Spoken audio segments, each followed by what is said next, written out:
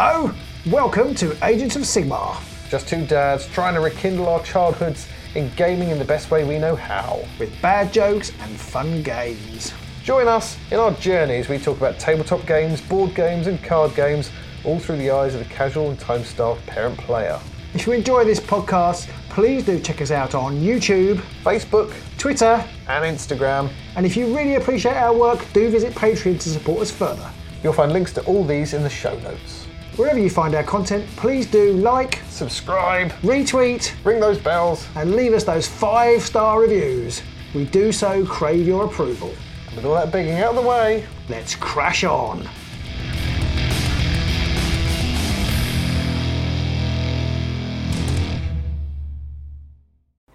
Hello everybody. Hello everyone, how are we? We are good, we are good. Hopefully everybody can hear us and see us and everything's working. We did have a very couple of last minute little oh my gods going on there, but we're here now, we're alive, we're still in the room. Yes, that little oh my god was you not having the necessary equipment in the room. Blah blah blah blah blah, maybe. There's five people apparently watching. Five hello, people? Everybody. Well, hello to everyone watching this evening. I think it says 5, yeah, hello. And if you are tuning in to our podcast later on, then welcome aboard for that too. And if you are enjoying it, do find us in all the relevant places as per the intro. Absolutely, yes, please do. And yes, and welcome to everybody's podcast. I think this will be our third podcast episode, which is very exciting for us. And hopefully you'll enjoy them in that format. We did one of our patrons did disturbingly tell us that he can take us into the shower now. Which I'm not sure that's a good development for anybody, really. We don't charge extra for that, though, so, you know. Make the most of it is what all I say. A Patreon level. Shower Pete, yes. No, nobody wants that. War Machine is around, he says hola, and Dead Hands is also online, so welcome both of you gentlemen, welcome aboard. Hello. War Machine, fantastic. He religiously retweets our tweets, but I think he's our only follower on Twitter. Actually, no, there's two people who religiously retweet our tweets. It's very nice. Three people. Have people. God have bless people them all. Do that. Our Twitter presence is very low. It's very low. I can only cope with social media presence in so many places. One place really, Facebook. Yeah, it's pretty much it. It's probably the worst place. You know, it's all happening on Twitter and all the rest of those things. They're the places we should be going. But yeah, too old for this nonsense. War Machine says, of course, it's great content. Well, we are awesome content. Much. We are. Checks in the post. Yep. Bing. We're not making a lot of money out of this. We keep paying everybody more than we're getting. So today, this evening, or this afternoon, this morning, whichever time you're listening to this podcast or this live show is all about hobby burnout. Hobby burnout or hobby fatigue. Hobby fatigue, yeah. Hobby fatigue. There's a subtle difference between fatigue and burnout, I think, but maybe we'll discuss that when we get to it. Yes. But first up, we thought we'd run through our usual news and views of what's been going on in the gaming world, what's been going on in Pete and my world. Yep. GCSEs have started in our house. So for those of you who don't live in the UK, that's the 16-year-old exams. You'll pass them this time, Robin. See what you know. I hope so. This is my, how old am I now? This will be my 39th year or something. I can't even do the maths. That's why you fail it's not quite 39, is it? That's what it is. But yes, but no, hopefully I'll get there. Hopefully I'll get there. Master English. So my son is doing those, and he's really happy about it, as you can probably imagine. So that's what's going on in our house. But we have been playing some games. We didn't actually meet last week, Pete, because you had another social engagement. I did a work-related one. Another social engagement, which is very, very, very rude. Yeah, I know. Do your work not know that you can't do anything on Thursdays? Well, it was a big company event. They were getting everyone together, so I couldn't really not go. It was kind of like you don't have to come in 99% of the time, so you kind of lose any excuse to not come in that other 1% of the time. That's fair enough. Yeah. Maybe. I actually went out for dinner with my wife, which was very nice because my youngest son was away on his field trip to the Isle of Wight. School trip to the Isle of Wight. So it was very quiet in our house last week. So The older two are old enough to look after themselves. To be honest, the older two are old enough to look after the little one, but they don't because they're fighting. Because they're related, and they might actually murder each other. Yeah, it's almost to the point where we can't really get a babysitter because any babysitter we might find might actually be younger than my oldest. But it's not fair to leave him to referee the other two, or I don't feel that it is. No, I think. But anyway, right enough of that. Enough of that. So what we have did we play a been couple of games the playing? week before. Yes, we did play a few games the week before, which people may or may not be aware of. One of them, Ascension Tactics, which is a nice hex-based board gamey type job, which I think we both quite enjoy. Yeah, Morph put us onto that one. He said, "Has anybody played this?" And I thought, "Oh, that looks interesting." And I contacted the company who makes it, and they sent me a copy. I must review it actually, otherwise I've just stolen it. Here's your review. It was so good fun. Review that. Obviously, yeah, exactly. Yeah, it's good. It's similar to Underworlds, but there's no pre-deck building, so you don't you deck build on the fly. And there's no miniatures either, but there is cardboard standees. I think there is a miniatures version, but it was Kickstarter only, so I don't know if you can buy it. Well, Kickstarter only implies that you can't. But yeah, it's nice. So it's in the Ascension world. There's loads of Ascension deck building games, various iterations of it, and this is almost like goes back to the beginning, but has this whole new concept. But it has a deck building element and then a board element, and I really quite enjoy it, and I'd love to have the time to play more. And it's not deck building like Underworld and week. stuff like that. It's more of a sort of what's the one I'm trying to think of? It's like a communal deck that you draw from during the game, so it's not something that requires any sort of prep in advance of the game, which is good, which is a big plus for me. Not really. I mean, I guess if you know the cards in advance, I mean, obviously you don't know the order they come in, but if you kind of know what cards work together, but I guess that's experience. Yeah, and even then, there's nothing stopping your there's nothing stopping your opponent grabbing said cards before you manage to get around to them. So there's only so much. No, there probably are deck build. Yeah. Sorry, I interrupted you. That was it. There probably are deck building strategies within it once we get going. Once you get going, but we've already played sort of 2 or 3 games, maybe 4 games. But I really enjoy it. And then there's a board element. So what you have some heroes that you use on the board, and they can be powered up by various abilities that you draw cards from. So it's quite clever. It's quite light. It takes about an hour to play through, and there's various different scenarios, and there's campaign mode and a cooperative mode. So there's lots of gameplay in it, I think, and a solo mode. So there's lots of options for play. The other thing we play, Pete, and we have talked about adding this to content to the channel, and that's the Lord of the Rings living card game. Yep. Which I love, and I think you enjoyed yourself. I did enjoy it. Yeah. I got to play the dwarves, which is always a good thing for me. It's not the kind of game I would probably pick to play on my own. But it was still good fun to play when we played it. We didn't record that, unfortunately, because I'd never played it before. So we were like, we probably need to at least play a bit of a game for me to get the hang of it first. And to start with, when you were explaining it, I was just like, holy crap, what is this nonsense? But after about... There's a lot... Yeah, after a couple of turns, it just started to make sense. And after that, it was like, you started to think, oh, I actually... think I know what I'm doing here. I think I can work some of this out and get the hang of how the rules work. And it's some random things like it's just you put some cards here and then you put a couple of cards over here and then you have to draw some cards, you put them here, and it's like, to start with, it's like none of this makes sense. Why are we putting this card over there when we have the other cards over here and stuff? It's like, just shut up, it works, and it does. It is quite prescriptive, isn't it? Yeah. There is a definite set of things you have to do, and there's quite a lot of them, and I think it's quite overwhelming when you first start, because you have to do it in a certain way. Yeah. And there's lots of interactions. I don't know whether I'm doing some solo content. I'm actually in the process of editing another video at the moment, which I played last week while my son was away. I got a bit of more spare time, so I managed to get out and record a game. And I think it works quite well solo. I'm not brilliant at the game, so it's never going to be like top-notch content, or not for another 10 years at least. But I don't know how well it will work as 2 of us, because I think it can end up into sort of 2 old men going, should we, do you think you play that one and I'll play this one and then you do that one. Yeah. And I don't quite know whether, although I would love it to work, I don't know what sort of visual spectacle it would actually be, unless you just like watching 2 old blokes burble at each other. Unless we could try and turn it into a I don't know. storyline as we were going, but then I have this problem with any like Underworld's battle reports and stuff like that. Neither of us watch any of them really, so it's like, what do we know? Don't know what's going on. No, not a clue. So, Well, yeah. so if you are I mean, interested, because there is actually a no. sorry, Sorry, for some reason we're talking over each other tonight. I don't I know think whether there's a bit of a some delay somewhere. delay. Yeah, that seems to be happening tonight. So apologies, podcast listeners, because I'm not going to edit it all out. No, it's been good there forever. staying, but yeah, Yeah.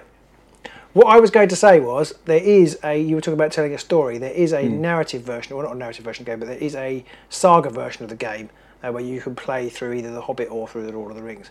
And that I would love to do that, but I just don't know how well it would actually translate into content, and it will probably be quite time consuming. But I guess we'll just have to see how we go. yeah. As we move forward. Moving forward, we're staying in Middle Earth, I think, this week, because we are getting ready for our Middle Earth strategy battle game. Looking forward to that. It's going to be Which is going to be our next orcs and orcs versus, I can't remember what you play now. Rohan. Oh yes, you're the fighters of Rohan. You don't get any horsemen though, which is a The bit of a shame. footmen of Rohan. Yeah, they're not horsemen. Yeah, all the they're, horses have run off. I've actually got the trees right here. Sorry, podcast listeners. I've actually got the trees right here. Ah. And indeed, I have actually got a rider of Rohan here as well. I'm going to order Because some. I use them as a backdrop I'm going to order some for wargs the at some point. LCG game. That's quite a nice. Going to idea. order some wargs. Yeah, I'm definitely Wargs. going to order some wargs. What are they good for? Absolutely nothing, I guess. I presume. That's what I was going for. Yeah. Yep. And what we recently released, so there was recently a game of Shadowland Daredevil for MCP versus the Shield. So it was the Crime Syndicate featuring Elektra and Shadowland Daredevil versus the Agents of Shield with old Nick Fury and his agents, which was a good game. Yeah, so that's Marvel Crisis Protocol. I think you very quickly said MCP there. So MCP, just spell that out. yes. It's Marvel Crisis Protocol, and we picked up the latest additions to the game, which actually we saw us get a lift in viewers, which was quite nice. A little bit. Our MCP stuff was really fun to make, but hardly anybody watched it. Well, I think it was about double. Now, admittedly, double nothing is nothing, but it was. I think it did double. Yeah, it did. Which is quite nice. But then I feel like Shield are very strong in that matchup. possibly, I mean, watch the game if you haven't, if you want to see. But yeah, there were some incidents in there that maybe the Crime Syndicate could have done better, but never mind. And we also released a game of Nethermaze, the core set matchup, so the Shadeborn versus Skittershank's Claw Pack. And I just prefer the name Skittershank to Scritch. Scritch is a bit difficult to say, but Skittershank just sounds better. How is Scritch easier to say than It's the Skittershank? t and the ch Sorry, sound not like easy, Scritch. more difficult. Sorry, more difficult. Scritch. Just Skittershank. Skittershank. I disagree. Scritch is the greatest. Yes. It's in the card. Exactly, it's in the cards. Yeah, I'm I afraid. still prefer Skittershank. So, but we released Is that there one. a Skittershank is the greaterest card? I don't think there is. And we did include a podcast wash-up with that, which I don't know if anybody's watched it. I'm very keen to see what people think of that. And I did wonder whether it would work better if we, for all you podcast listeners out there, whether it would work better if we did like an audio description of the game, like we do our MCP coverage. We do an audio description of it to just run through the game, how it played out, that kind of thing. I don't know if people would prefer that more if we just, talked a bit more about what happened and what our thoughts and plans and hopes and aspirations and dreams were about the game as we were playing it, rather than just, because we can't really say, I moved so and so to hex B9 or whatever, because you're not going to be able to visualise that so much. So do away with that aspect. But that's something for a thought for another day, really. Right. Yeah. Is that what you mean for a podcast? Like a description of how Yeah. the game went, do you mean? Or Yeah. just like a... Right, okay. Because we briefly toyed with doing a narrative like we do for the MCP Yeah. discussion on the videos, didn't we? But actually it turned out that you could pretty much see what was going on and it didn't really matter. So we ditched that. Yeah. I think because we're so used to narrating the games that we just narrate as we go along anyway. Yeah. Yeah, so what have we got coming up then? Obviously, we've got Middle Earth Strategy Battle game coming. And as I said, I've recorded another Lord of the Rings LCG game, which I'm about 10 minutes of an hour into reviewing, editing. Cool. I really enjoy editing. I could see why you lose hours doing it. It's something. It's very mindful. It's I a find. nice process of you. Yeah, exactly. Yeah. You've got. I would say garbage, but that's a bit harsh. But you've got this sort of file that needs sorting out, and you gradually smooth it out and add effects, and it all comes out nicely at the end. It's quite good. It's almost like it's similar to the pacing process, I suppose. It's like the digital equivalent of whittling. yeah, it is. Yes. Just slowly start to like the what? Sorry. Yeah. Well, I'm just thinking of the video of Hello by Lionel Richie, where the girl's making the head of him out of clay. At the end, when she says, "This is the man harassing the officer." Yeah. Exactly. Yeah, that's how I'm visualising it now. Yeah. But yes. But yeah, I do find the digital editing process very mindful, because it's just a very easy task, but you get something quite good out of it at the end. Well, relatively good, but something that is actually quite pleasing to say, "Oh, I made that." Something better. Sorry. Yeah, something better. It might not be good, but it's better than what we started off with. Exactly. Yeah. If you see what I mean. Yeah. It's very, very calming, because there's no real challenge to it. There's nothing very stressful going on. It's just quite an easy task to do, because even painting can be quite stressful, but at least with editing videos, it's just, I'll just cut this bit out and then I'll just merge that bit or whatnot, and very, very, very pleasing. Yeah, it is pleasing. I'd forgotten how much I enjoy it. So I need to make more videos so I can do more editing. We also have a game. Have a game of Elector Counts, which will be coming out this week. Oh yes. Yes, for which those is of you good. watching, Electric House is there. Yep. Well, we had a threesome with John. Yes, I'm looking forward to that. We played that with John, didn't we? It was a three-way. It was. Which we played with John. So looking forward to seeing that, actually, because I haven't seen the edit of that. So I'm looking forward to seeing that. It's up on YouTube for you, Robin. Also, I guess we're going to play some more Marvel Crisis Protocol going forward, because you got the Hulk. Yeah. Yeah, and I bought Gambit. Ooh. Months ago. It feels like a long time ago. It does seem like a very long time ago. Try and get some more MCP to the table. Yep. While we're building up a little following. I did notice, and I don't think we're going to go back to it, but I noticed today, I think it was the same person or just two different people, but people have been commenting how good the Necromunda games were. Were we going to do any more? It's like, I'd love to, but we just time. No, basically, no.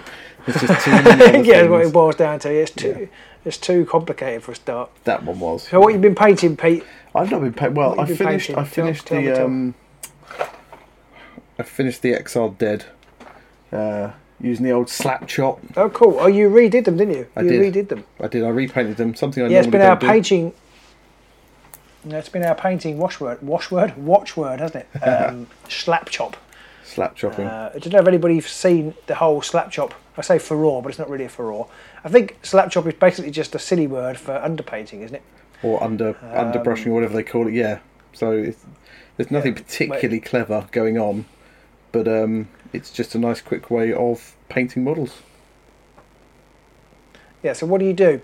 So basically, you take like a black or a dark grey undercoated model, and then you dry brush on a lighter grey or a white, depending on how stark you want to make the contrast. You can do layers of it if you want. I tend to go up maybe 2 or 3 different layers of grey up to Wraithbone near the top of the model, so it's a bit like a zenithal highlight.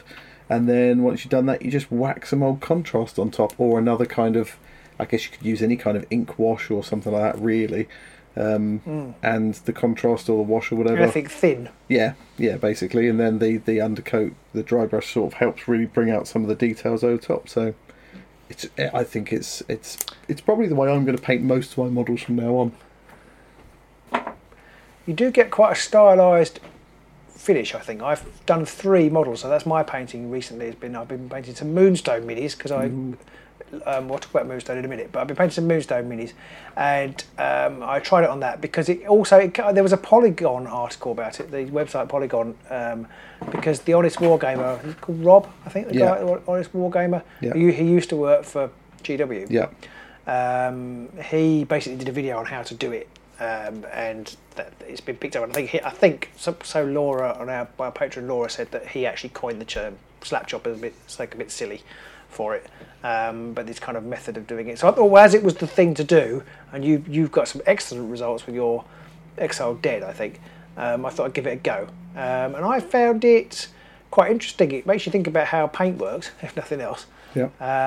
And I found for the flesh tones, it didn't really work for me. It's come out a bit not really flesh coloured. Yeah, the flesh tones I think are the more difficult ones to do. But I think if you're not going for regular human skin, it's not too bad. But I think if you want to try and make them all look more so human, I had one human. Yeah, it can be trickier in that situation. It kind of looks like bits of him have died. You know what I mean? Yeah. So some of it's fleshy, but where it's gone dark, it doesn't look like shadowed flesh. It just looks like dead, grey flesh. Yeah. So I did I did sort of re-highlight and add some extra layers of the flesh colour. It's okay. It's a look. It's definitely a stylised look, but it is quick. So I don't know. I painted those in about half the time, I reckon, of a usual mini. But now I've got a problem because I picked the 3 that I thought would be best for the method, and now I don't know whether to paint the other. I think there's 4 other minis left for the Moonstone starter set. Oh dear! I don't know whether to paint them in the same way or the normal, sort of more normal way, because I feel like they'd be better the normal way. Yeah. But then maybe they won't look right when they're all together. So I don't know. I have to decide. What to do. So Moonstone. I don't actually know very much about Moonstone, but lots of people in our Patreon group play it and say it's really, really good. And I love the miniatures. Check them out on their website. We'll perhaps try if I remember. I'll put a description, link in the description of the podcast to the Moonstone game. But the miniatures are great, but you can just play with this starter set, and it's no dice, Pete. It's got this interesting card mechanic. So maybe after we've played a Middle Earth game and an MCP game, and maybe another game of Underworlds, then maybe we'll play some Moonstone, see how that goes. Yeah, cool. Sounds good to me. Brilliant. It all depends on how much we're not too far behind. MESBG takes off, really. If everybody loves that, then we'll crack on with loads of that as well, I think. But yeah. Well, that's true. Yeah. It occurred to me, Pete. Do we need to make names and things for our people? Probably do. There's a website you can create. Rohan guys. There's a website that you can actually go to track all your characters' stuff. Called Battle Companies Manager. We need to do that. So do check it out if you're interested in Battle Companies.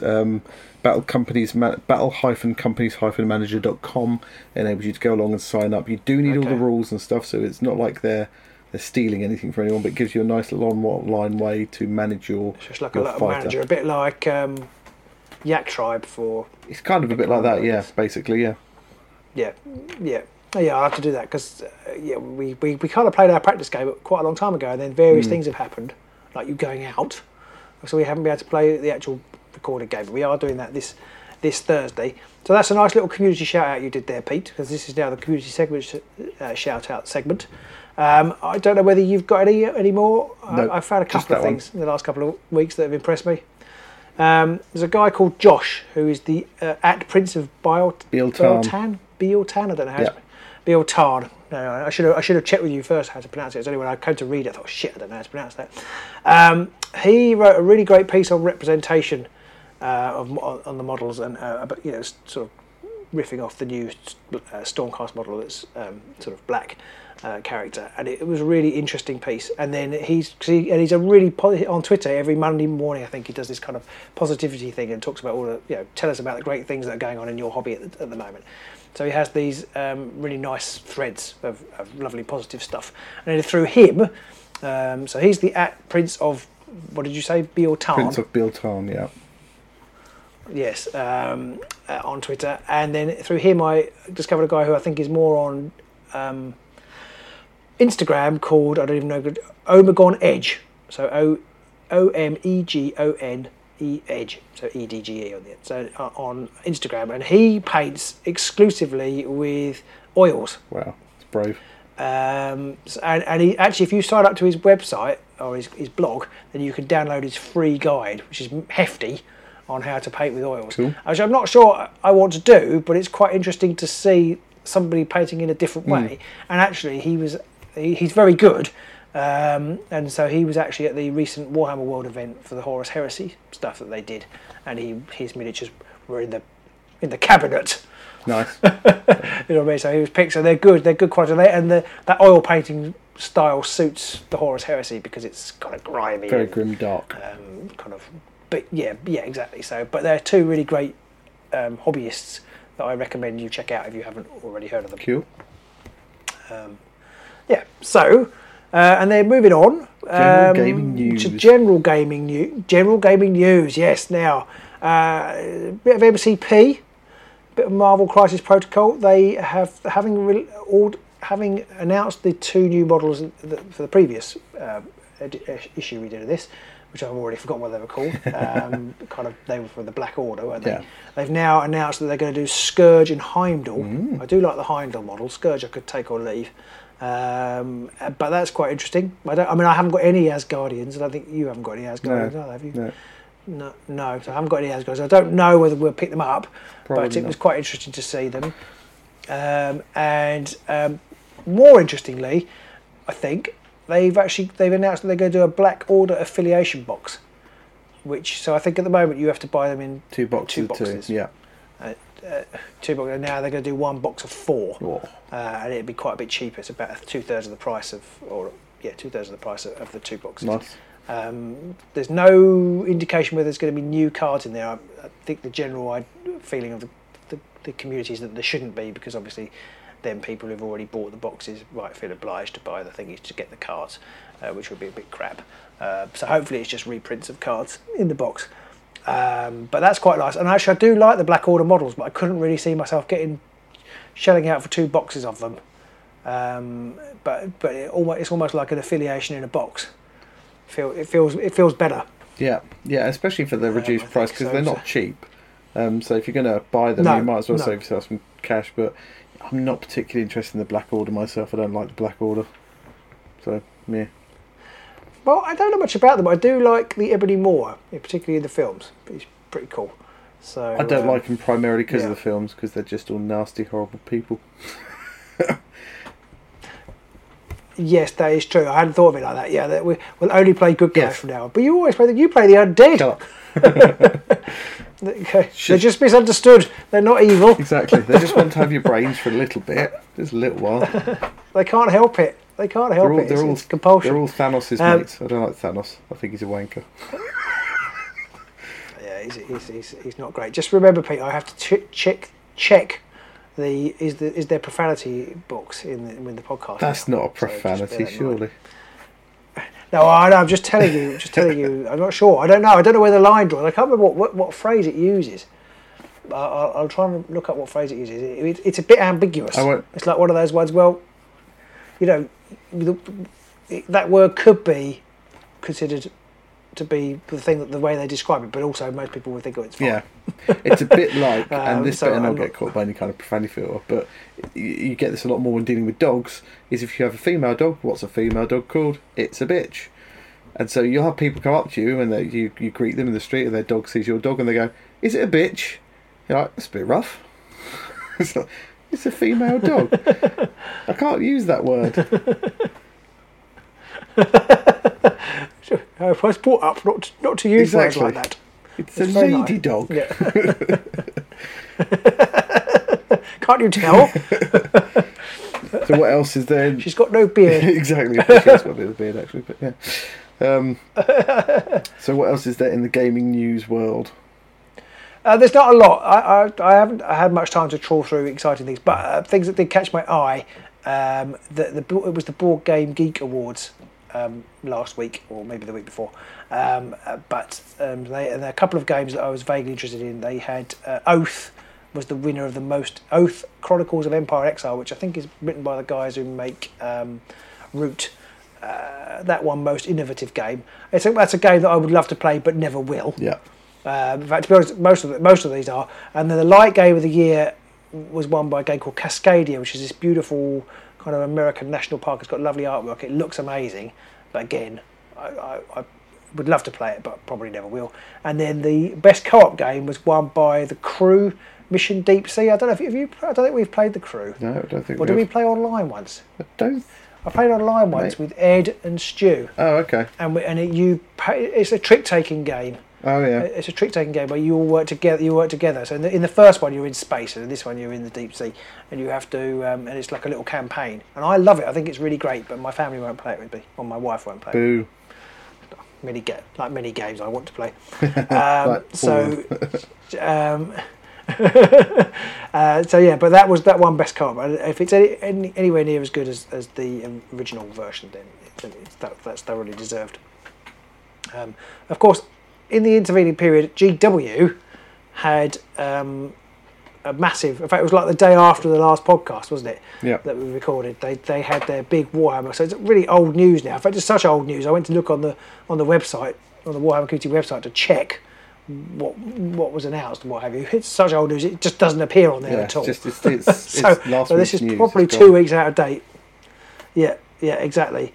Which actually ties into our main topic tonight, I think. Yes. But of course, the big thing was that they announced the new Horus Heresy box set and a load of the stuff. Which is £200.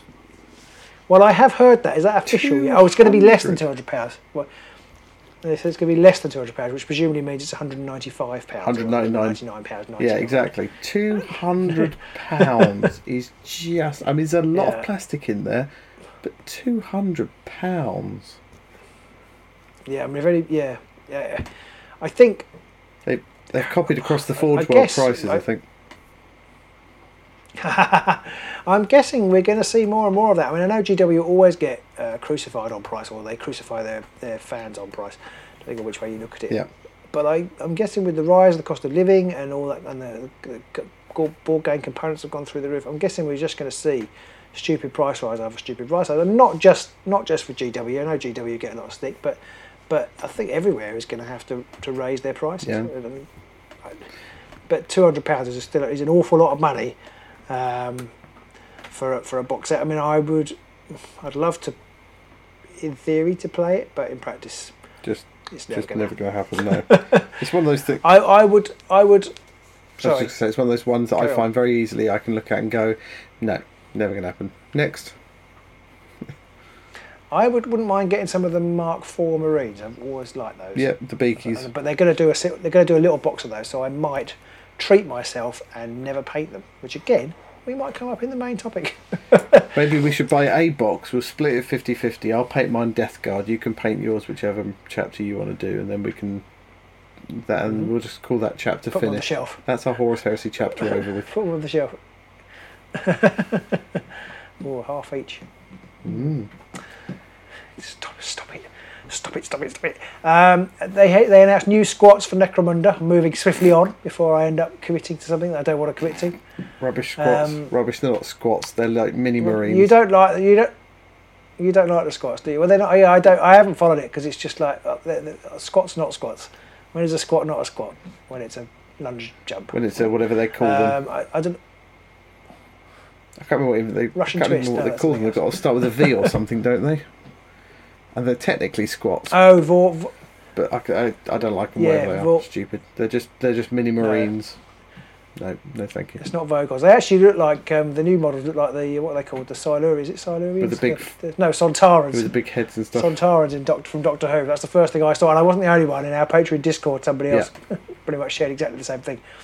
They look like Sontarans. Yeah. Not Centurions. Centurions are Sultanas. horses. Sultanas. New multi-headed Chaos Demon. I can only get so excited about Demon Prince. Demon Prince. Well, what's the difference between a demon and a demon Well, prince? Demon Prince is like better than a demon because it used to be immortal that was raised to the ranks The of. correct answer I was looking for there, Pete, was that the demon prince drives around in a little red Corvette. Our telepathic link isn't working this evening. Oh, never mind. Or you could have had the Demon Prince is the demon formerly known as something like that. But yeah. Yeah. As the 8-pointed symbol. Yeah. I mean, they're all right. I don't like the Nurgle head because the rest of the body looks the same across all the models, and I just fundamentally feel a Slanesh Demon Prince is going to look very different to a Nurgle Demon Prince versus a Khorne or a Tzeentch. So it's just like you might as well just paint them blue or red or pink or green. I can sing a Chaos Rainbow, a Chaos Rainbow. But there was a scathing announcement. Yeah, I mean, I quite like the model. Oh, yeah, you got very excited briefly about the scathing announcement. And then they basically said, "Oh yeah, Very we've done brief. another assassin model." Like, cool. I mean, it's not like they didn't already have a perfectly good assassin model, but fine. Now, this caused a bit of controversy in the Patreon Discord. The announcement that the Cities of Sigmar are getting an overhaul. One person, who I won't mention, Morph, said that it was basically they were vanilla as shit, and he wasn't interested in it in the slightest. And I was the bit that I was about to, just literally as I read that, I was just about to come on. I come on to say, "Oh wow, they're going to overhaul the Cities of Sigmar. That's really great." But I guess just shows that everybody likes different things. Everybody likes something different. Because for me, the old world and all that kind of stuff via Tolkien, and I know they're going to be different to that, but that was the way in for me, and I've always thought it was a bit of a shame that they didn't really have any representation as such in Age of Sigmar, and it looks like they're going to give them a more interesting things, hopefully some new models. So I'm quite excited by that, even if other people aren't.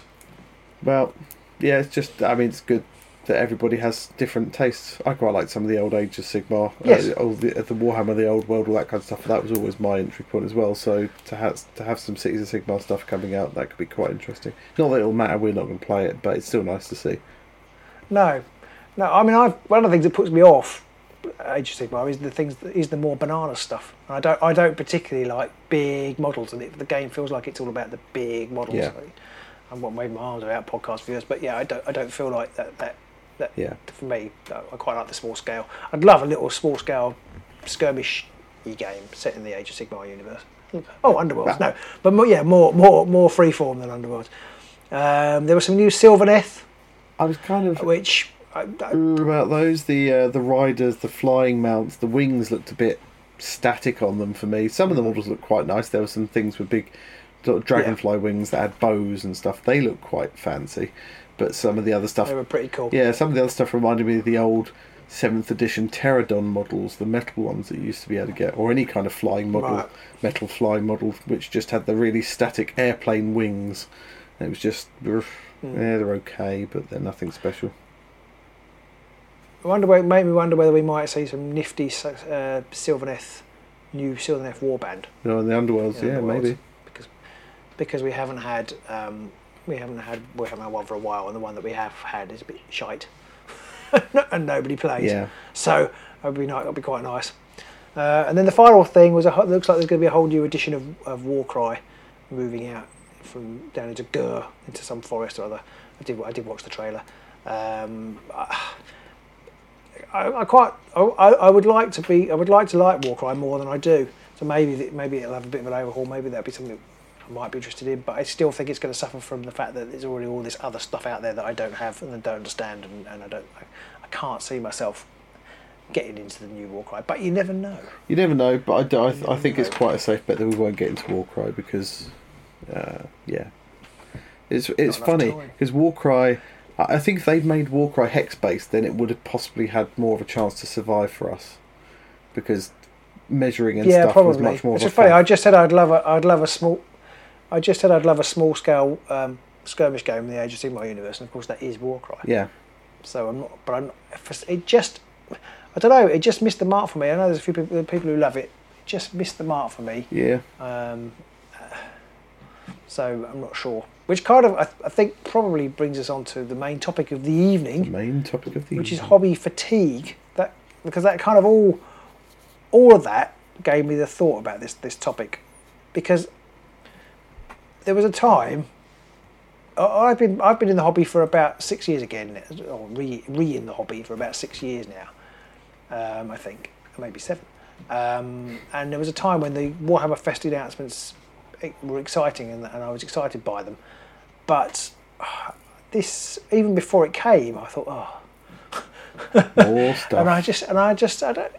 Yeah, I think that's it. I think more stuff. Yeah, and I kind of try to put my finger on why it is. Why did I feel like that? None of the stuff particularly interested me, and going a bit further back, the Ash Waste stuff from Necromunda didn't interest me.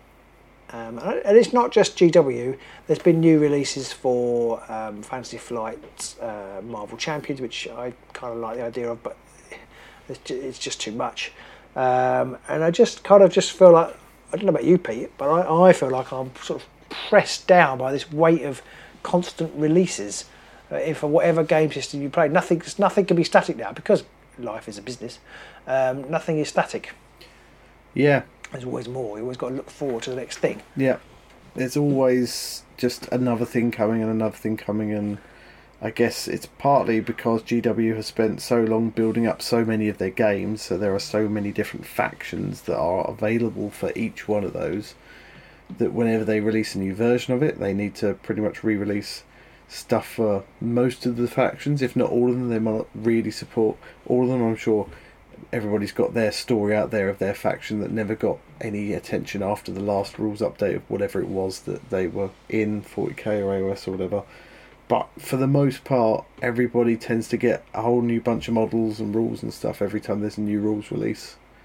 And it's just incessant and never ending. Yeah, it feels like that. I remember back, I don't know how long ago this was now, probably 4 or 5 years ago. They had the big story arc where Rabute Guliman was he resurrected or reawakened, and they had the Cypher model, and they had this big thing, and that was really exciting. I thought, oh, wow, that's really great. That's a really interesting model, and I think I actually bought them to paint, and of course I never did. That interested me. That was exciting. But then they've done it again. They did it again a couple of years later, and then they did it. I don't know if they did it again, but but there's always, and so now I've kind of realised you're basically just on a wheel. Yeah. And each time it goes over, it just crushes you further into the ground. Or that's what it feels like. You're strapped to the outside of this wheel, like a Skaven Doom wheel or whatever it was. I'll buy that. When's it coming out? And so it just. So I find maybe it's just because I'm a bit jaded, a bit cynical now, but I just feel like it's just everything is just a vehicle, inevitably, but everything is just a vehicle to sell more stuff, and so it becomes harder to become excited about the new stuff because you just know that actually it's going to be replaced very quickly. And I think you've seen that, for example, as I mentioned, the announcements of the Warhammer Fest are completely gone. I mean, you can still find them, but there's nothing to show you that they existed on the front page of the Warhammer community website anymore. And that was only 2 weeks ago, and it's already kind of rolled on. We're looking forward to the next thing. If you look at our stats on our videos, the Nethermaze new release videos, the hits are great. When we did the first weekend of release, the hits are great. And I don't know about you people, I was thinking, oh yes, we must play more Underworlds because people love it, and we're getting loads of views and we're getting lots of feedback, and it's really great and it's really exciting. But then we did the starter set box 2 or 3 weeks later, and it's back to not no views, but back to a few hundred, maybe a third or a quarter of what we of what we got on that. Only 200, so there's a fifth. We got over 1,000 on the other two. And that kind of, again, feels like, well, that's just because Games Workshop are so good at whipping up this hype. I mean, there may be other reasons, but again, I just feel like everybody is excited about the thing that's new that week, and then after that, it's gone, and we're looking forward to the next exciting thing. There's definitely, and that's how. There's definitely that consumerism of got to keep the customers, got to keep the punter buying stuff. That's why we're on the iPhone 13 now, and we're, all that kind of thing. There's always got to be something else coming out to keep people buying, because if we don't, the economy will die and the world will end. Dead Hands has just said that you have basically just said everything that he was going to say. It's always shifting sands, and right. I mean, it's hard because in some ways I appreciate what they're doing. They release some absolutely amazing models. Some of the stuff they do looks fantastic, and makes me excited for some things, but not often. And more often than not these days, I just look at it and I think, I don't care anymore. I can't bring myself to care about this thing that's gonna be old news in another couple of weeks. And I also find that and this might be just because of the situation we're in, our age, our predicament, and all the rest of it, and the fact that we don't get to play very often. I just know that half the stuff that I see, probably way more than half, probably 90% of it, there's just no point in me even thinking about buying it, because even if I do buy it and I do have a chance to stick it all together and I do somehow manage to get some paint on some of it, the chances of us even playing it are vanishingly small. So what's the point? Yeah, I feel a bit like that. I think maybe that's part of the appeal of Middle Earth, apart from just it being in Middle Earth. It's a fairly static platform, and I know they do release new models, but there's only so much that they can do. And so everything that's out kind of like works in Metal Companies or the game, which we not necessarily going to play the full game, but it's a bit more stable. Whereas with their own IP or other games, not just GW, we always feel like we're down on GW. But I don't think it's a GW phenomenon. I think they're particularly good at it. But I think all companies, because by necessity, all companies have to keep churning the wheel. But it's not just them. But I feel like companies that can make their own stuff, they have to keep making new rules, new. It's just like, as Dead Hand said, shifting sands is a brilliant way of describing it. And I think GW just running on sand dunes. And whilst it's not only GW, they are by far the biggest company out there, throwing out the most plastic on a weekly basis and releasing the most new stuff. Although just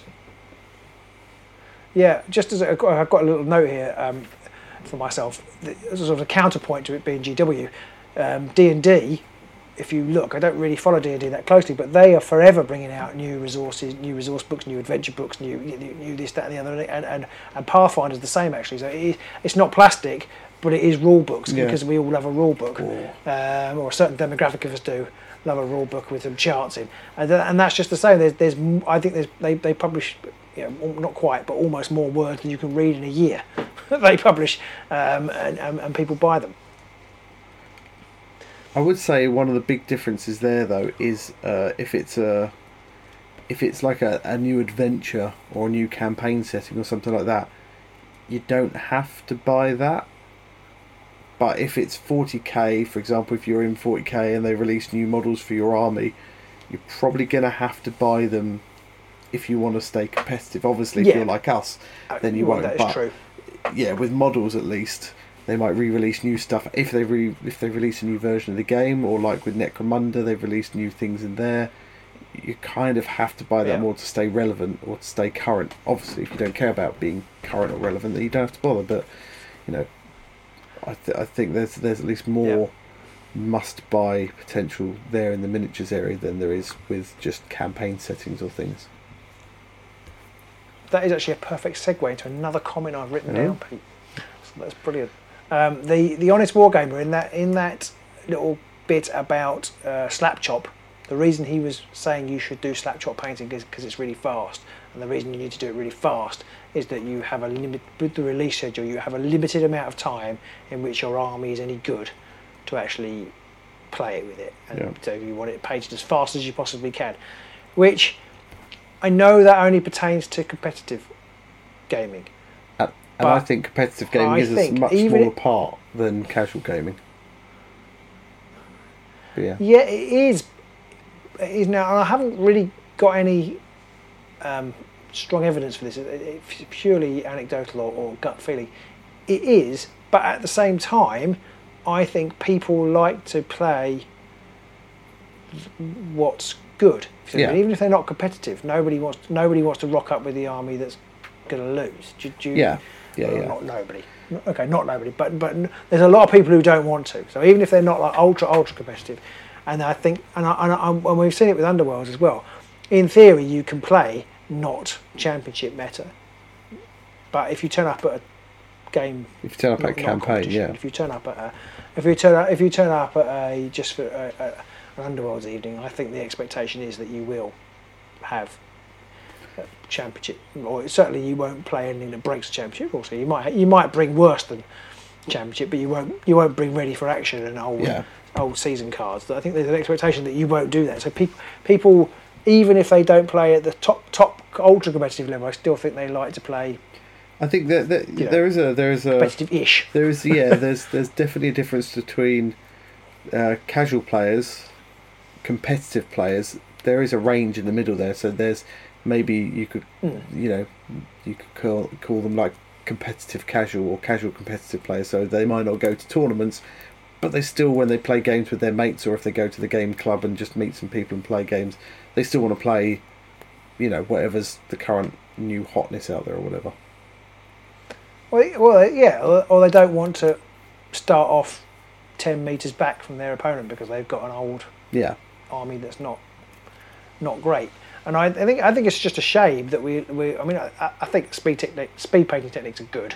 So, but I think it's also a shame that people are saying, well, actually, you need to paint these as fast as you possibly can, otherwise, they're not going to be any good on the tabletop by the time you finish. Yeah. And that's a shame, because if you want to take your time, then you're just like, well, I'm sorry, you can't do both. You can't be competitive and paint. I mean, I'm not sure how many people. Well, there are people who do both. There'll be some people that can knock out amazing armies in a very short time and be able to get them to a tournament. But I think that it is. Yeah, I agree. It is a shame that they're basically saying you've got like a 6-month window tops before your army's going to get hit with the Nerf bat, or something else is going to come out that's going to be better, and you're not going to be top dog anymore. And so you've got Nerf bat. You've got a. Have you never heard that one? The Nerf bat or the Nerf hammer, whichever one of those ones. So, yeah, Nerf hammer, but Nerf bat. I actually thought of like a bit like Man Bat or Batman. Nerf bat.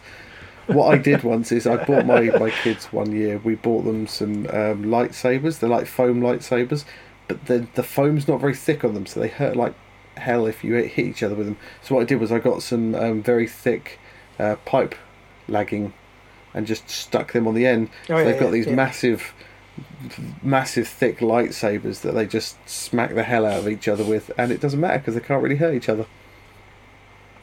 That sounds good fun. You should bring those. Yeah.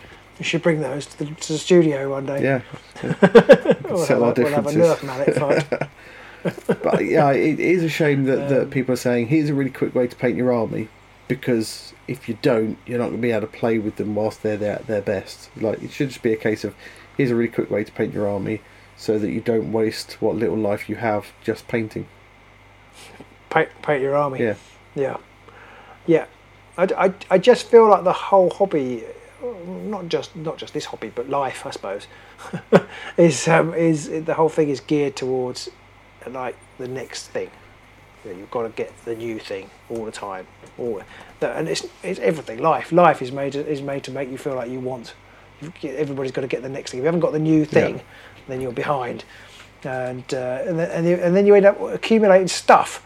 And coincidentally, although possibly made me think of having this as a subject, I've been reading a book called the Book of Form and Emptiness, which is by a woman called Ruth Ezeki. She is a Zen Buddhist monk, among many other things that she does. And in this book, there's a woman who it's quite a sad book, because it's about a mother and son whose the father dies, and they both can't deal with their grief. But she reminded me of me, like a more extreme version of me. I've actually reviewed the book on Geek Dads. I might share the review on our Facebook page. She has these ideas. She likes the idea of doing craft stuff, and so when she's feeling down, she goes out and buys new craft stuff. And then, of course, she doesn't actually have time because she's got a job and she's got this teenage son, and he's got mental illness, and so she's trying to sort him out, or trying to help him while dealing with her own stuff. So she's never got time. So she buys this stuff, and it sits and it accumulates in the house, and then she looks at it and she feels bad that she hasn't done it. And so to make herself feel better, she goes out and buys more, because the interest of doing the new project is that's the thing that fills her with excitement. And it's me. I just bought Moonstone. I've got, how many projects have we got on the go? About 1 million. But I went and bought Moonstone because that was exciting. The prospect of starting Moonstone was exciting. And I think GW, FFG, Wizards of the Coast, all those people, they buy into that. A lot of us want to. It's not even just hobby games. The idea of doing the new selling thing. stuff, no, basically. No. So, yeah, sort of tapping into that excitement, the excitement of the new, and the possibility. And the reality of it is reality is much more, always a bit more mundane. Yeah, the reality, when you get the box, you sort of go, I've got to stick it all together, and then I've got to paint it all now. Oh god. Yeah. And that's where games a bit like Underworld and even like Moonstone and stuff kind of win a bit more because you don't have to paint them. You know, especially with some like Elect Counts, you know, there are no models. It's just or Ascension Tactics. It's just cards. So you just set the game up and you play it. But it's not quite the same feeling as when you play like 40k or Age of Sigmar or Battles of Middle Earth, a strategy game, the Middle Earth game. No, it's a different thing when you've got the table and the sweeping vistas and all the terrain and the painted models. It's not quite the same as sitting down with a deck of cards, and so you don't get quite that same. No, but even board games like Ascension. I mean, like I said in the beginning, there's about 10, 11 at least editions of Ascension. Yeah. The card game.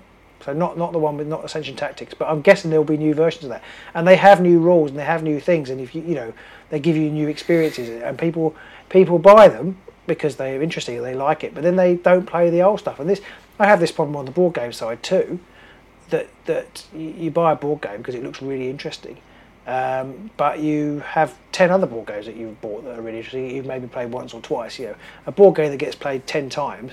It's pretty rare, I think. Yeah, unless it's a really simple one. Yeah, and I know I feel like you might be one of these people. I love the idea of legacy board games, but I've got friends who hate the idea of a legacy board game because you have to tear up components or destroy things and you can't play it again. You know, you've only got a finite number of times you can play it because you have to destroy things. But I think like the first one was Pandemic Legacy. It wasn't the first one. Risk Legacy was the first one. But Pandemic Legacy was the first one that kind of exploded onto the scene. And I think you can only play it 26 times twice or something. So you can play through twice, but you can only play each playthrough is 26 games. And people are like, I can only play this game 52 times. Well, I bet most people in their collection haven't got very many games they've played. I suspect there's probably almost no board games that have been played more than like a couple of dozen times of that kind. Obviously Underworlds, which is technically a board game, we've played a lot more and stuff like that, but yeah, for that kind of thing, but not with just Reavers and Stormcast. Exactly. Yeah, so we've bought extra stuff, exactly, so you end up. Sorry. So I was just agreeing with you. Yeah, I think it's that thing that people go, I can only play this 32 times, or I bought this video game, but it's only got 4 hours of gameplay. Like, yeah, but you probably won't even get through that. So shut up. Yeah, I mean, video games are completely passed me by. I know nothing about them. I haven't played a video game since Half-Life. That's not quite true. I did play Half-Life 2, but I never finished it because it was too hard. But I haven't played a video game since then. Dead Hands has pretty much sort of summarised everything we've been saying here, which is that it is that whole fear of missing out. An experience is the main incentive. But when you get the thing, this is what he said. So that was what he said. But just to append to that, then, that when you do finally buy that thing, as we said, you realise the experience isn't actually any different to what you've already got. So it just sits on the pile. Yeah, it's that little serotonin hit of clicking the buy button and the stuff arriving in the post, and you open it's like we've seen posts. We very often see posts on Facebook of when the new thing comes out. Someone goes, "Oops, spent £1,000, lol," and there's boxes and boxes of plastic, and then like you can almost time like 6 months later. There's going to be for sale. Set £1,000 worth of stuff, one box opened and half assembled, looking for £300 or nearest offer type thing. You're like, it's just horrific. And there was that guy once we saw pictures online where he literally could have opened a shop with the like £50,000 worth of stuff he had, all the classic boxes and things. It's just like buying it for the sake of having it, but there's no. A lot of it in the shrink. Yeah. He says, not looking at his shelves where there's things in the shrink. But they're fairly new at least. But yeah, I mean, the Lord of the Rings card game. I've joined the Facebook groups of that, and there are people who've said, "Oh, this game looked interesting," so I bought absolutely everything that was available for it. It's like, well, dude, just buy like 2 or 3 things just to check that you like it. Buy the starter box and maybe an add-on and see how it goes. Maybe. Yeah, I was very good with Moonstone because I only bought a starter box. I didn't buy any extras, and I was tempted. I was tempted, but fortunately, the company that I bought it from, or the shop that I bought it from, had free delivery on the other bits too. So I thought, well, I only need to buy the starter set now. There's no saving of buying more now because I get free delivery on the other bits if I ever want them. I mean, looking at the shelf behind me and the shelf behind you, you know, we're certainly not exceptions to the rule. We're not saying this from you plebs, you don't know how to behave kind of thing. I'm terrible. Yeah. I'm terrible. And actually, reading that book is what made me realise that I need to kind of be a little bit better because you can't take it with you. Yeah, exactly. So, and it doesn't bring you happiness at the end of the day. And at some point in the process, you're probably going to have to get rid of it because at some point you just go, never going to play this anymore.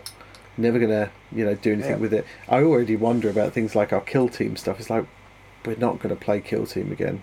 That game is pretty much dead. But we've still got our Warcry as well. We've got, all the Warcry stuff. It's like, do we need to keep that?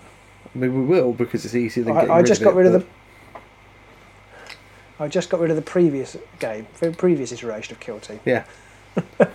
but yes, that, very much so. And some of this ties in. I like to do a question every week or every fortnight from Mr. Marlowe, Andrew, our Mr. Marlowe did pop in earlier to say that he was just saying hello and to keep up the good work, but I think he's had to disappear off again. So thank you for that, Mr. Marlowe. He's going to because he always gives us questions, and his question is if you had time, which game would you like to play more of and why? Ooh. I'm gonna let you answer that first. What would I like to play more of? Ooh, there's a lot. There's quite a lot in that potential sphere. Trying to think of all the games we've started and then not got anywhere with. And possibly, we mentioned it earlier, possibly like Necromunda. If I had the time, that would be something I'd possibly like to go back and play more of. Because I find that game's very time intensive, not just during the game, but in between the sessions, working out what your gang is going to do, making new gang members up when you need to, converting models, all that kind of thing. And I ain't got time for any of that, but it sounds like it would be amazing to do. So that's possibly the game I would like to play more of if I had the time. Yeah, I that isn't the game I would choose, but you saying that, I think you're right. I think that would be a really good choice because it's almost an entire hobby to itself. Yeah, you could play Necromunda and never have to play any other game again, especially if you like building and painting models. I mean, you can do amazing scenery and terrain and stuff. So yeah, that would be a good one. Mine, I'm going to sort of cheat a little bit. It'll probably be no surprise to you actually. But actually, no, I'm going to change my mind. What I would really love to play if I had more time is the Journeys in Middle-earth game that we played one game of and live streamed it to our patrons. It's a kind of cooperative miniatures dungeon, well, it's not dungeon, but wilderness exploration game. I'd love to get into that. I'd love to play that every week, get into it, and build character and find out how it goes. I think that's probably what I was going to say the Lord of the Rings living card game because I really enjoy that, but it's quite time consuming. Yeah.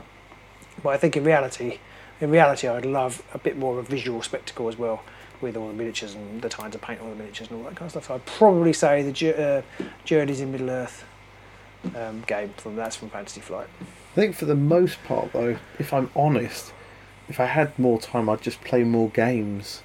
I'd love to play more Aeronautica Imperialis. More different games. Yeah, just more different stuff. I'd love to play more Crisis Protocol.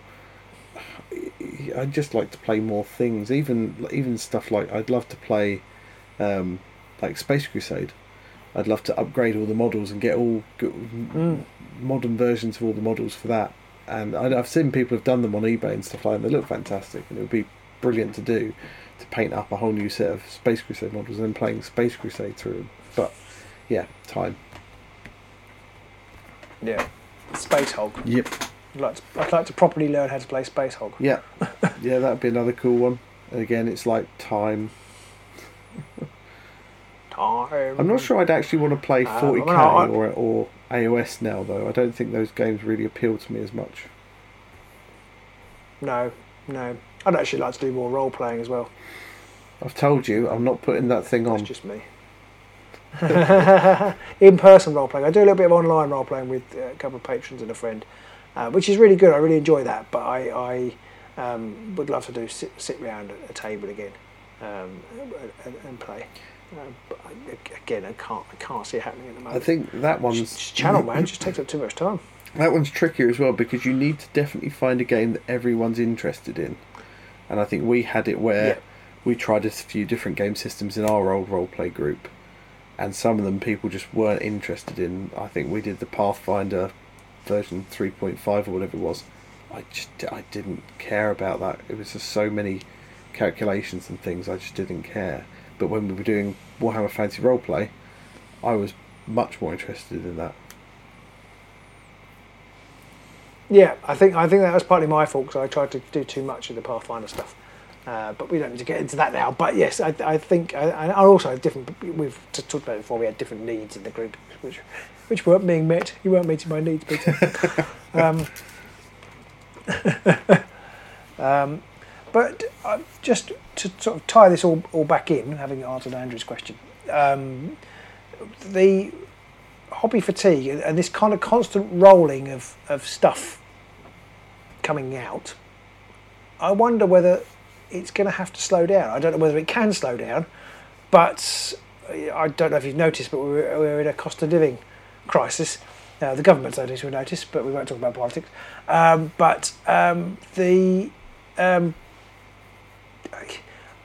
kind of see it maybe with Underworlds that they've kind of shied away a little bit from the you've got to buy it all method. They're kind of pushing Rivals and Rivals Plus through Nick's tournaments and what have you.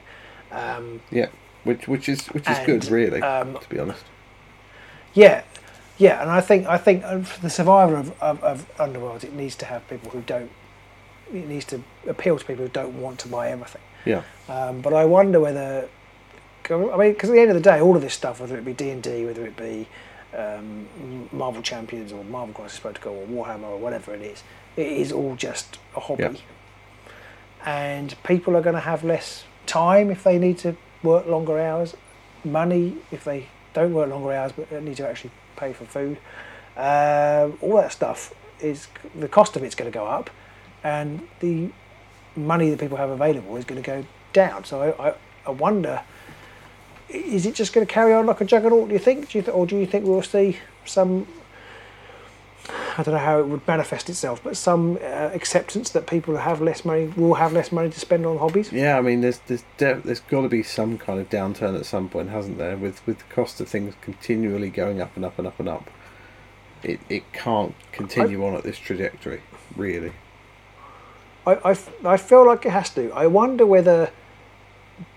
This is a bit of a generalisation, but I wonder whether the demographic of Games Workshop kind of, or role players, or all that kind of thing, they kind of tend to be youngish, kind of IT type jobs. You know what I mean? They have quite a lot of spending power, and I wonder whether they'd be more insulated to the cost of living crises. I mean, maybe I know. Than some I know a lot of our patrons don't fit that mold, but then they also aren't the typical sort of hobbyists. They don't buy. Not all of them buy everything. You know, we have a lot of people in there that haven't bought new stuff in absolutely ages, and are still paying stuff from a while ago. And I think quite often we end up buying new stuff or new games either because we've been sent a review copy, like with Ascension Tactics, in which case we haven't spent anything on it. Other than our time to play it and review it and do videos for it, that kind of thing. I mean, I've just bought some Warg Riders for Middle Earth. I think that's the first. Just like literally, yeah. But that's like the first thing I've actually. Because I'm sure at the beginning of this. Sorry, I'm sure at the beginning of this conversation, you said you were going to buy them. So you actually just. I can do. Did I miss that, or did you do it while we were online? Yeah. I can multitask. This is the problem. Oh, do tell me if I'm boring you, won't you? I've got very good with working online, being able to do multiple things, have conversations with colleagues, and do other stuff at the same time, like order models. No, I haven't. But it's like so just a colleague now, right? Okay. But it's like, that's the first thing I think model-wise that I've bought in several months. I don't think I've actually bought models since then, because things like the XR Dead and stuff, all the Underworld stuff we got, that was all sent to us. You've bought a few MCP things.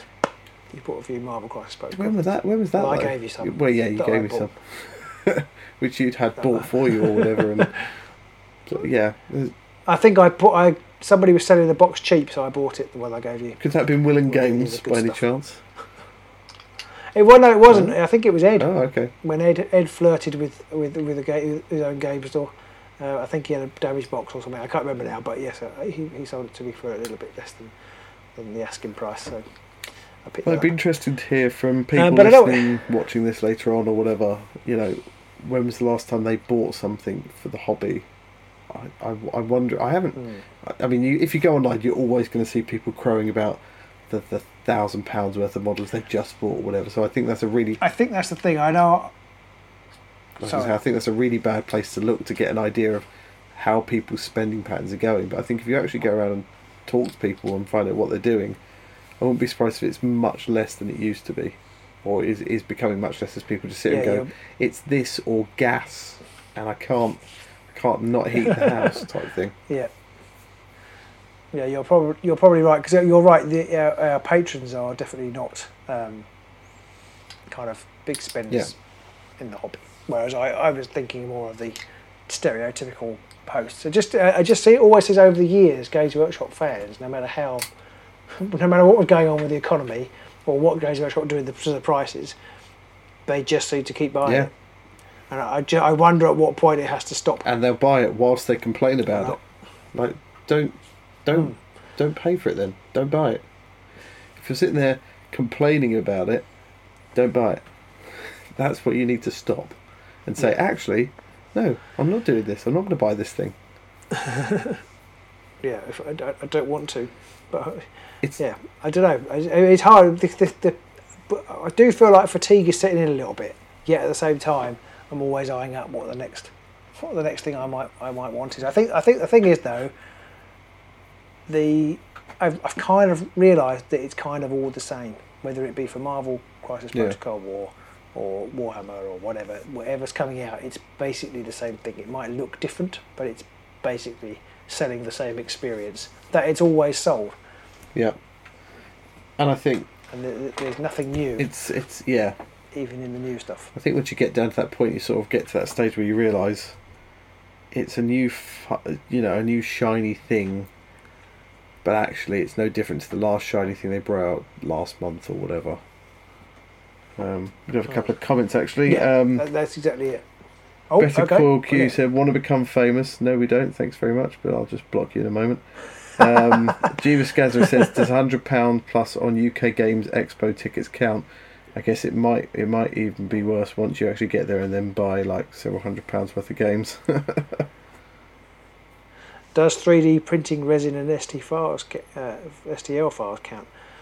I don't know. That's another interesting. But that's a way in which companies like GW might lose money, I suppose, because people might save money for themselves by printing their own. I mean, will they though? I mean, from all the experience I've gained from reading up about 3D printing online, having a 3D printer is its own hobby and its own expense its own sort of like money sink. So I feel like any money you'll save from the 3D printer, you'll lose in time maintaining it. And the models, whilst there are some incredibly nice models out there, even the really nice ones, like Tom did some halflings for us a while ago, even though they're really good, in fact the more I look at these are really good, but they're still not quite the same level as, like I've got a Death Guard model here and I'm looking at two, they're different levels of good. So it's like they're good. Yeah, but I think that's a GW. The comparison with GW is that nobody's there yet. But Tom has also printed for me, and I've actually paid some guys to print for me some Star Wars stuff, which admittedly you haven't got the rules for, so it's not quite the same, but they are, I would say, indistinguishable. Yes. Because they're a bit more like the MCP. They're a bit more like the MCP ones. The level of detailing isn't. Yeah, that's true. Actually, yeah. Well, I'm looking at a Storm model here, and actually, the detail when comparing the two, they're pretty much the same. So, yeah. Yeah. So, but you're right about it being a hobby in itself and an expense in itself. So I don't. But I wonder whether could there would just be more outlets, people selling. I mean, because you can get pretty much, if you look around, you can get stuff printed, and it costs you less than buying. Yeah. The Fantasy Flight. Direct comparison. If you want to buy Star Wars stuff, you can buy different sculpts, and it costs you less than the Fantasy Flight stuff. You can't use it in official tournaments, but it costs you less, and you can find people to print it, so you haven't got the hassle of having to print it all yourself. And actually, I guess the thing with GW is they can still offer one thing that you can't get from a 3D printer, which is accessing like tournaments. If you're into the tournament scene, they can stop you on that front, or playing in their stores, that kind of thing. Yeah. So very much so. Right. Very much but so. Again, I don't think that's going to be a particularly large proportion of the market. So I think whilst GW might lose some sales to 3D printers, I think they're looking at single-digit percentages that they're probably not going to be. I think so. I don't think the people who are going to be going over to 3D printing would probably have been spending a lot on GW in the first place.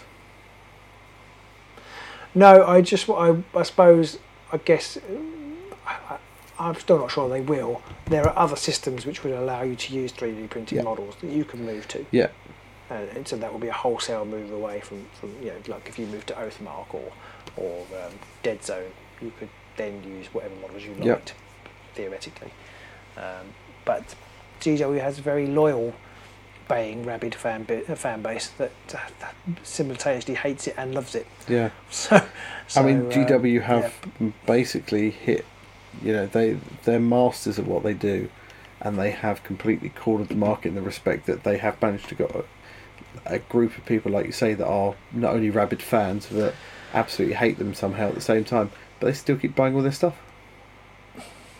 So yeah, I suppose it's like Star Wars fans. Sorry. The bigger the fandom, the more crazy it is. Yeah.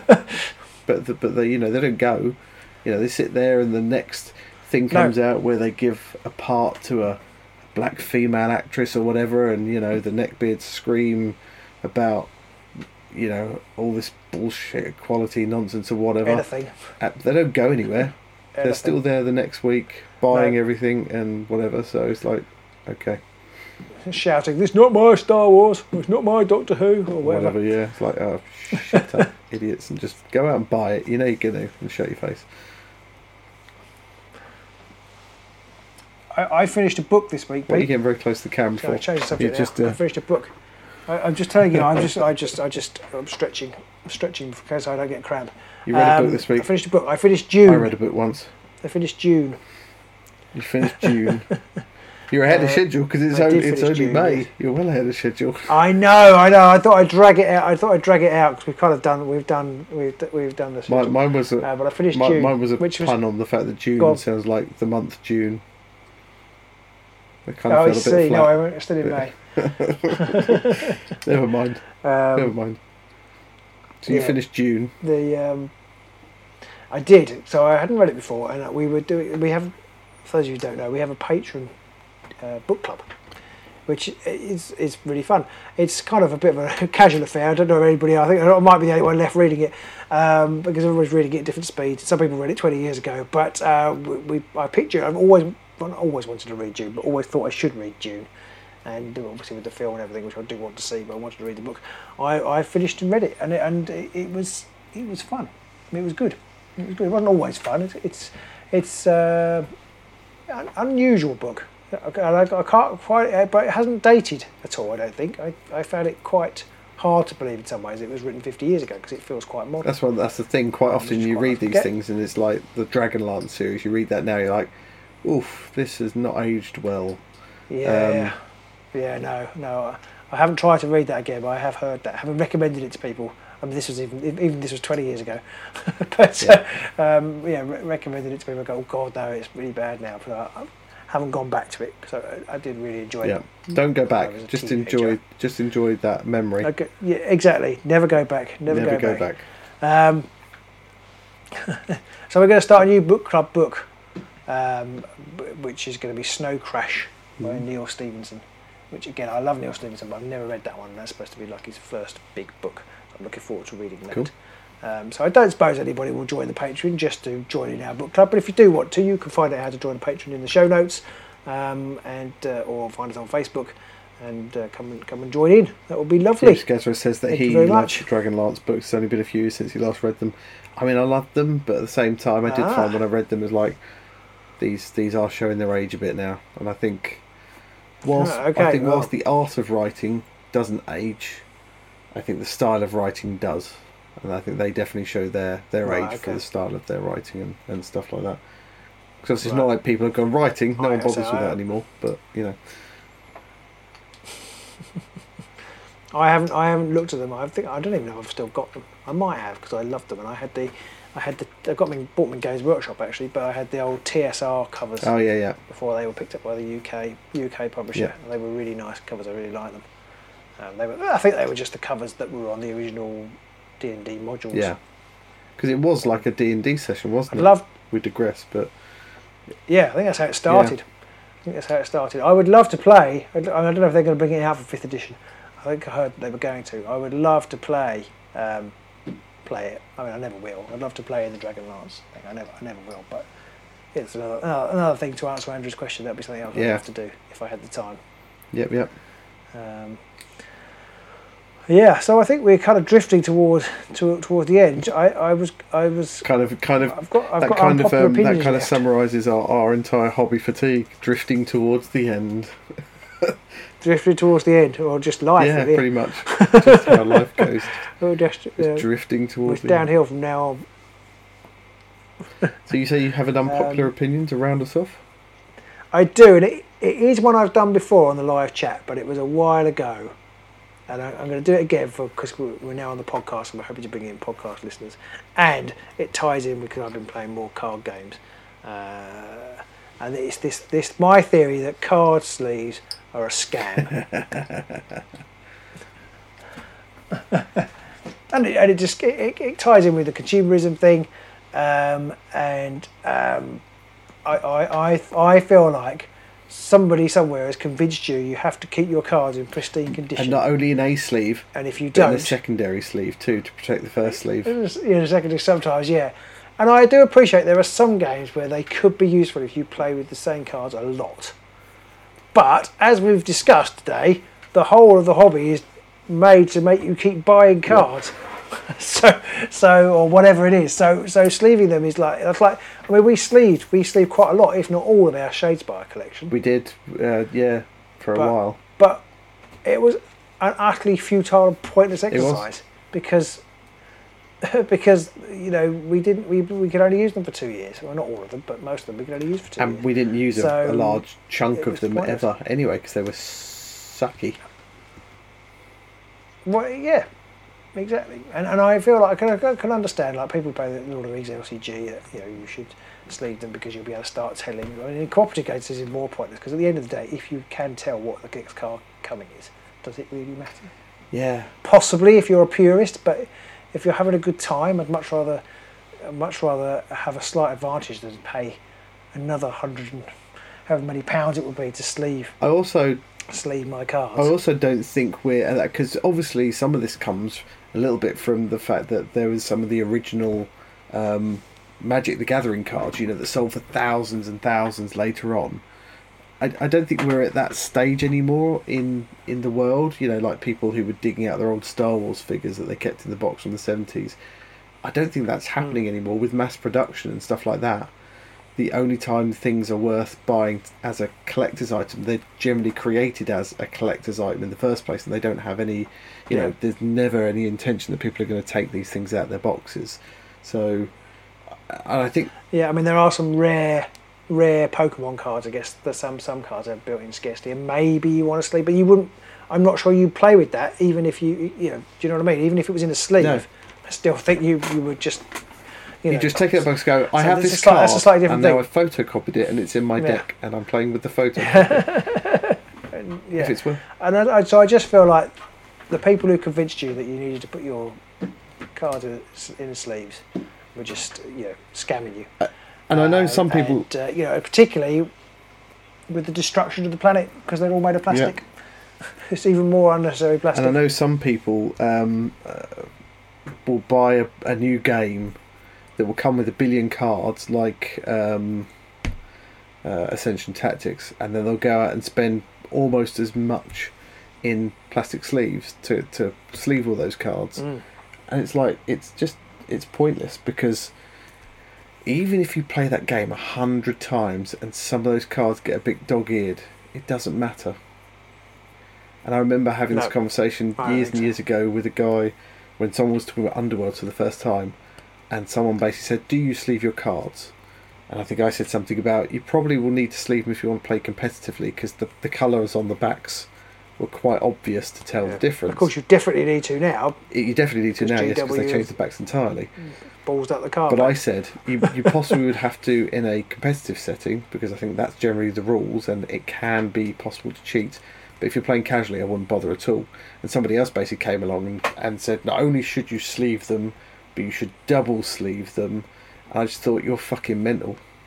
There's just no way is that ever a suit. Well, now I'm going to have to tick that box, aren't I, on the language? Yeah, afraid you are. But I think it's worthwhile for that, because that is just the most mental thing in the world. If you think you need to double sleeve something, no. Unless it's to prevent some kind of sexually transmitted disease, nothing needs to be double sleeved ever. That was a much better way of putting that joke than I was going to make. So thank you. Mine was going to be definitely. I would definitely be ticking that box.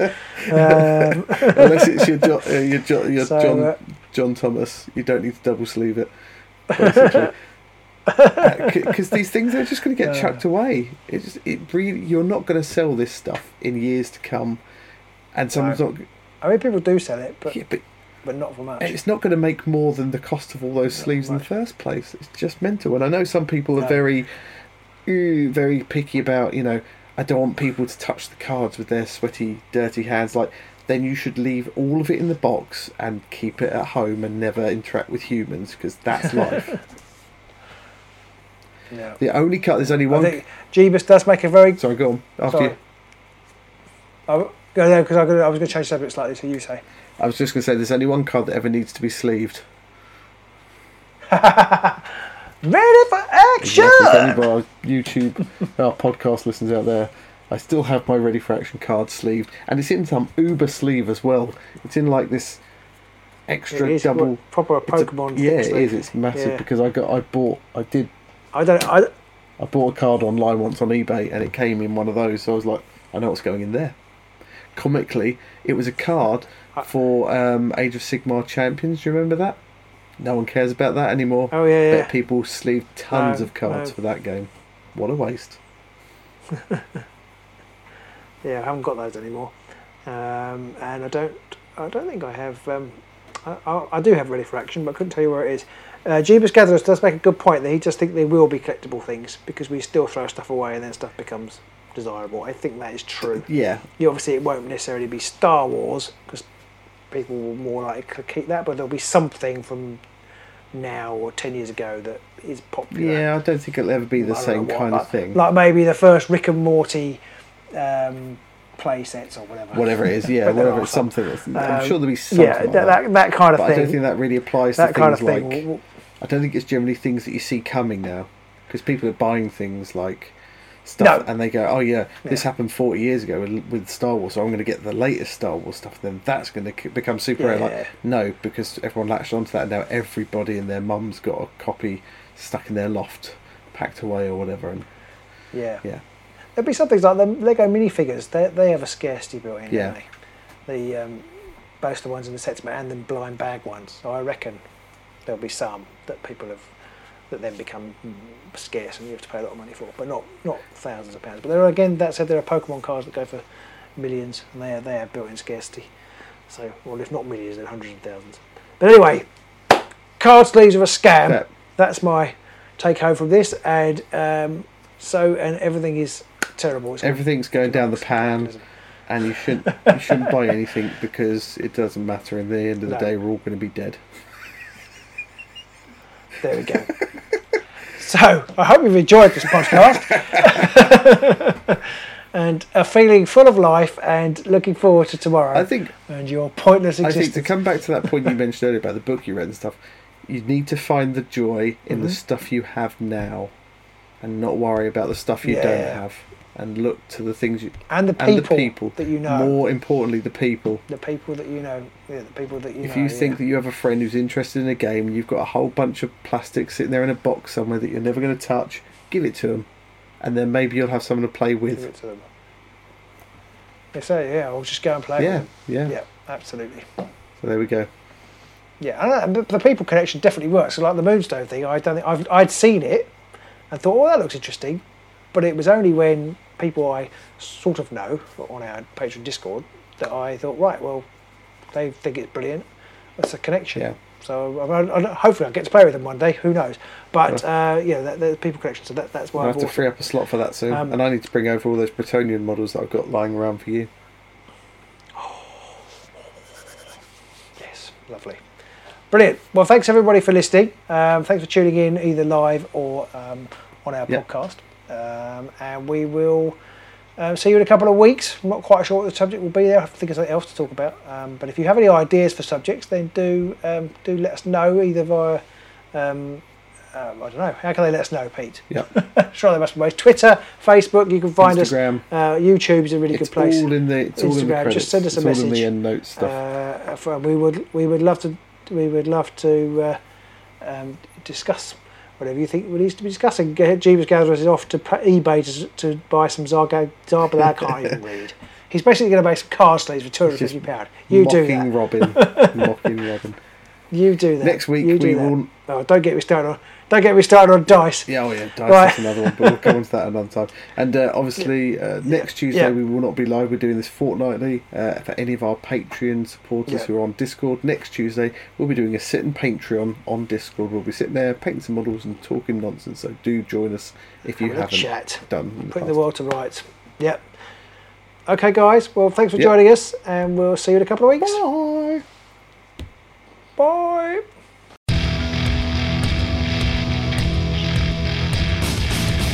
Thanks for listening. We do hope you enjoyed the show. We'd like to put a special thank you out there to all our Patreon supporters for making this possible. If you do want to help support us further, please check us out on Patreon. All money pledged goes straight back into making more of this content. Also, don't forget you can find us on YouTube, Facebook, Instagram, and Twitter. You'll find links in the show notes. We'll see you soon. Bye.